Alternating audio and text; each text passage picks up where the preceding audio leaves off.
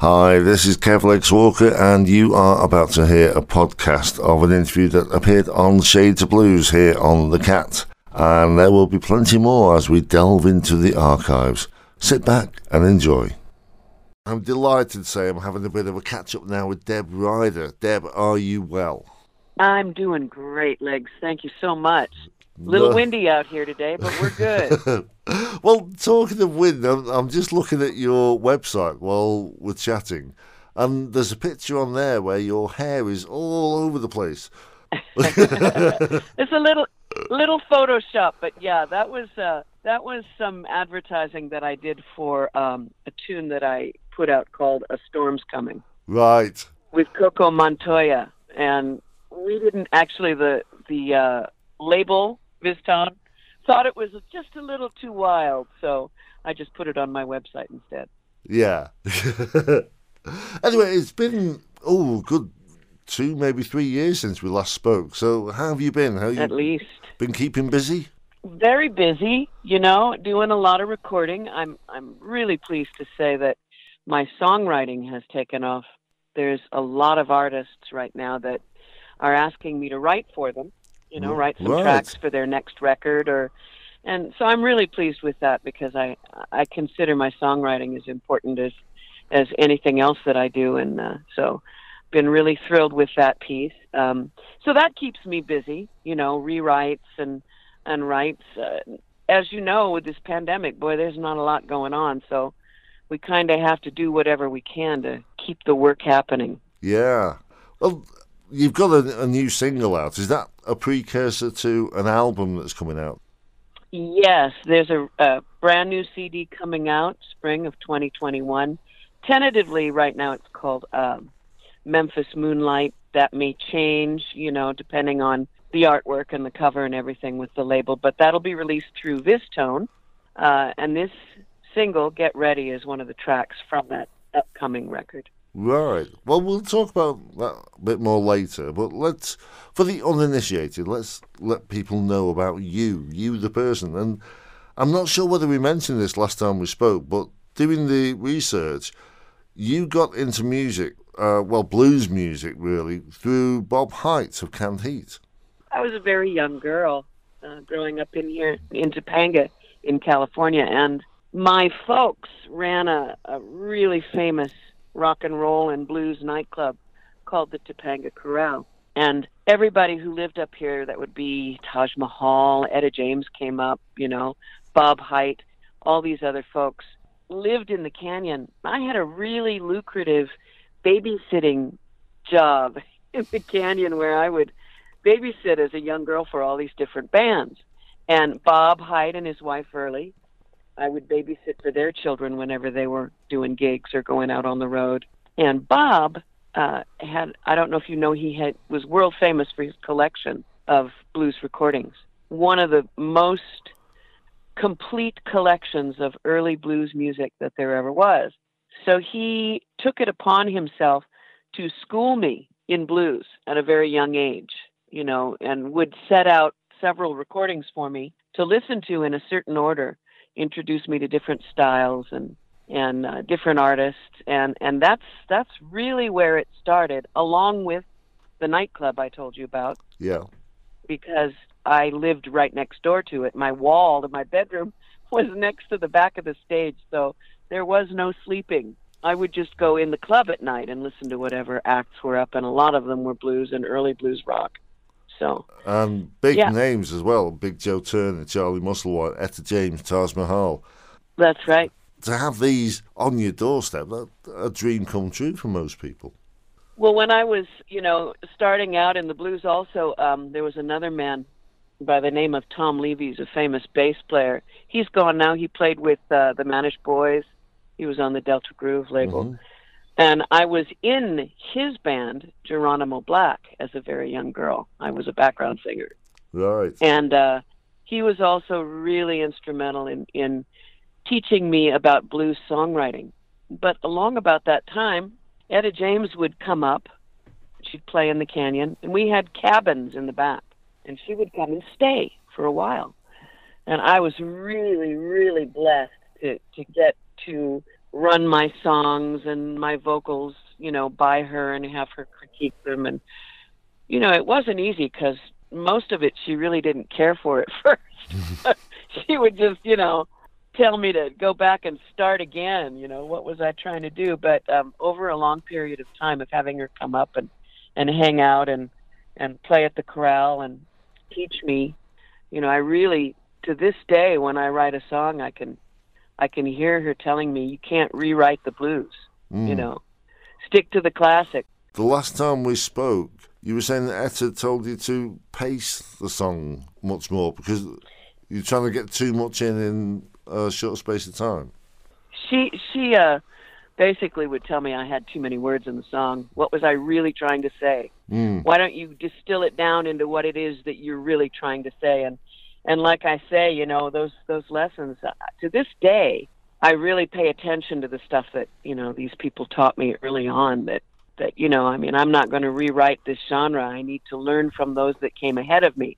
Yeah. And pay attention to those lessons, not try and redo it. Although some of my stuff, I color way outside the lines, but for the most part, I keep that classic thing going. So you were saying earlier that you'd been doing a lot of songwriting recently and people are picking up on your songs. So when you're writing a song, do you feel Etta over your shoulder? Yes, I do. Yeah, she was a force, boy, I tell you what. She was really something. And then later on in life, we actually became friends. We went out to dinner a couple times together. I opened for a few of her shows in Los Angeles with my little band. And I was like, really young, like 17, 18, into my early 20s. You went to UCLA, didn't you? Yes, I did. Studying as a musician and vocalist. I sang with the Roger Wagner Chorale. Right. And I studied classically. So what took you to blues then? Was that just what you felt was right? It was my husband. Ah. Okay. I met Rick Ryder and my classical music days were over. Uh-huh. He was an absolute blues aficionado.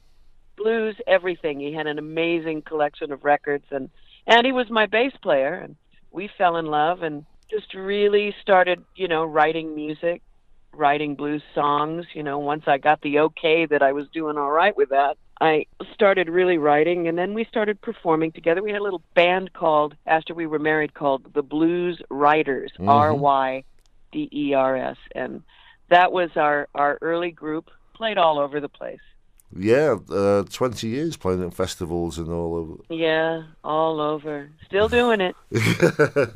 Your debut album, what year was that? 2013. Might Just Get Lucky. Yes.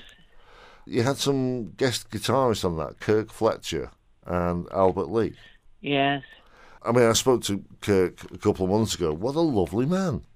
Oh, Kirk is one of the loveliest people, and Albert is too. They're both absolutely incredible people. We met down at Cadillac Zack Monday night blues jam scene at a place called the Maui Sugar Mill. And Kirk got up on stage, and I'd never heard anything like it. I turned to my husband and I said, Lord, listen to that man play. He's amazing. And it's all in his fingers. He doesn't really use a lot of gizmos or electronics. Mm-hmm. He just plays like that. He's just astounding. I consider him to be one of the best, finest blues guitar players today. And, Albert Lee's world-renowned. He's just the best of the best. And he doesn't live too far from here. Is it the same Albert Lee, the English guitarist? Absolutely. Right. Yeah, right. I saw him a couple of years ago. He is just an astounding guitarist. Truly amazing. I think Eric Clapton said that his favorite guitar player is Albert Lee. He sort of blends country and blues, doesn't he? Yeah. The Blues Riders, has that gone by the by now, or will they resurge? My husband is considering putting the band back together, but, when I go out, I generally pick up most of the musicians where I'm going. It's just impossible to, unless you're really famous, to drag 6 people around with you, So I try and, maybe I'll take a couple of players like a drummer and a bass player, and then I'll pick up guitar, or I'll take the guitarist and the bass player, I'll pick up drums and keys. So I don't really have a band per se anymore. You know, Right. I have several players here in Los Angeles. There's not a lot of gigs going on here right now, so not really doing a band. And then when I do recordings, I don't generally use the same players that I would play live with. You know, I'm blessed in that I have most of the members of the Phantom Blues Band on all my records as my backup band for recording. Yeah. And that would be, you know, Grammy award-winning producer and drummer Tony Bronigal on drums, and Grammy award-winning engineer and guitarist Johnny Lee Schell on guitar. Mm-hmm. You know, Rick will play bass. We also use a number of other bass players. We've used Kenny Gradney from Little Feat. We've used Travis Carlton. The horn players that we usually use are from the Phantom Blues Band. So I'm just looking at your discography, and from Might Just Get Lucky from 2013, there was 2 years, and then Let It Rain in 2015. Then there was a little flurry in 2016, Grit, Grease and Tears. And then another 2-year break for Enjoy the Ride. And now it's 2 years again, and you've got another release coming out. Is this how you like to pace it, so it's not too much pressure? Well, it also depends on my financial situation. You know, I mean, these things they're not cheap to make, and so sometimes it takes 2 years to recover from the last record, and it just depends on how the material is going. You know, like I said, I really feel strongly about my songwriting. Until I've got 12 really solid tunes that not only myself and my husband feel are worthy of recording, but also this team that I just talked about that I work with. They're so used to working with me. They'll tell me, that one needs work. This one's great. You know what I'm saying? Yeah, yeah. So also, life just sort of paces you that way. And I'm at a point in my life where I'm not in a great big hurry. I love my life. Pretty good. We travel a lot. I was going to ask you about the songwriting and how you run that by people. Obviously, you've got your husband there and the band. So if someone comes to you and says, that doesn't work, would you try to rework it or just sack it off? Oh, I totally rework it. Shoot, I've got 2 or 3 versions of just about everything. Yeah. And a lot of times my husband will say that really just, you know, he's the most critical one because, of course, we live with each other. Mm-hmm. And he'll just, you know, he's very musical, and he'll just say, nah, you can do better than that.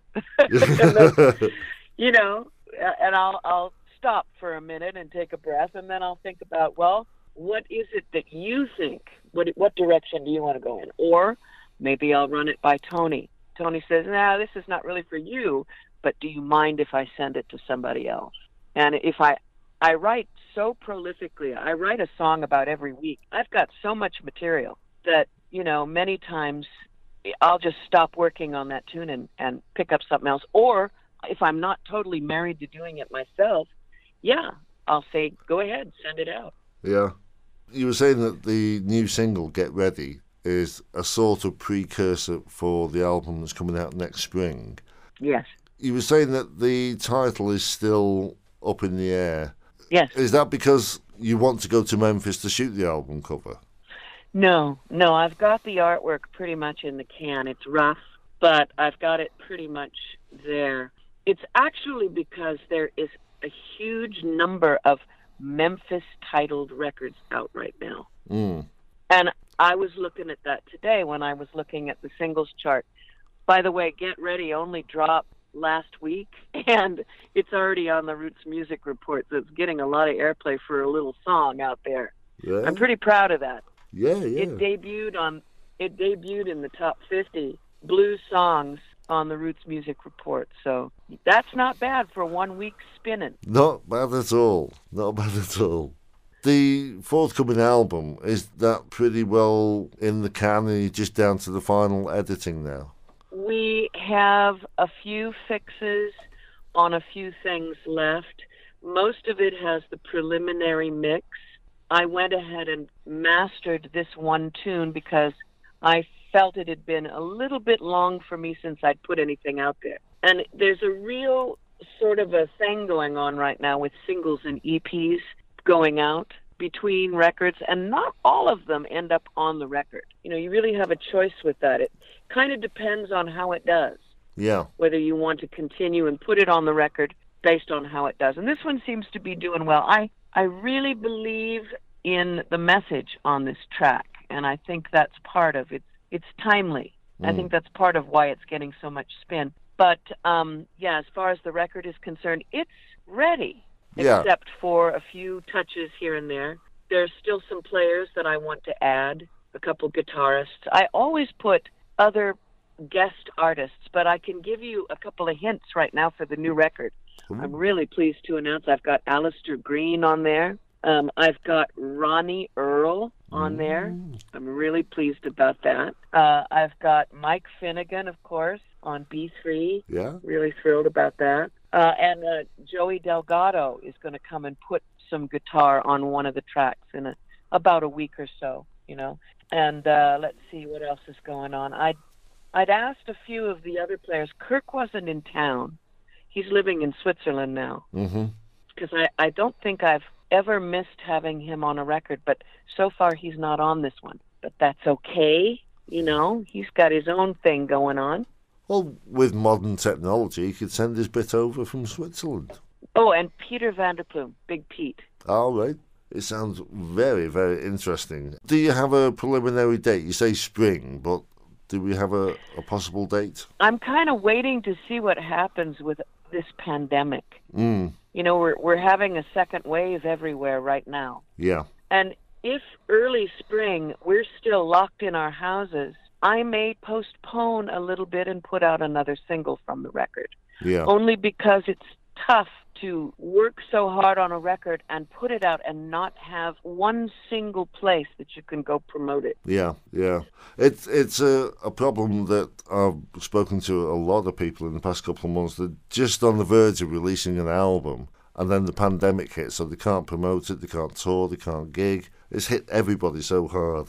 It really has. You know, this single, because of the pandemic and because of the message, I didn't even charge for it. It's free. It's my gift. I have gifted this music to the world. And I believe that we need that right now. People need music. We need to put things out there that are, you know, uplifting or I don't know. I just felt strongly that I wanted to give a gift right now, so I did. Without wishing to bring the interview down in any way, it is a thing in this country with people being locked in their houses for such a long time. They can't go to work, they can't socialise, that mental health is a big issue in this country. Music really is a healer. Yeah. Blues music, I believe, is the greatest healer. And I decided early on when I decided to make this single that if it would uplift anybody, you know, I've had a lot of people contact me and say, man, this song is, thank you so much, and thank you for the message, and love is the solution. I mean, basically that's the theme of the song, is that love is the solution for all things, you know, curing racism, inequality for other people. I mean, there's a good message there, so Yeah. people needed it right now. They're stuck. A lot of people are doing their things online on Facebook and stuff. Is that something you've not considered? I did a couple things. I was very honored to be asked to be one of the featured artists with my band for the K-Jazz Stay-at-Home Concert Series. That was for Nothing But the Blues with Gary the Wagman Wagner. Are you familiar with that show? No. It's a worldwide blues show. It's called Nothing But the Blues. And the Wagman is the recipient of, I think, a few Keeping the Blues Alive awards from the Blues Foundation for his efforts in blues.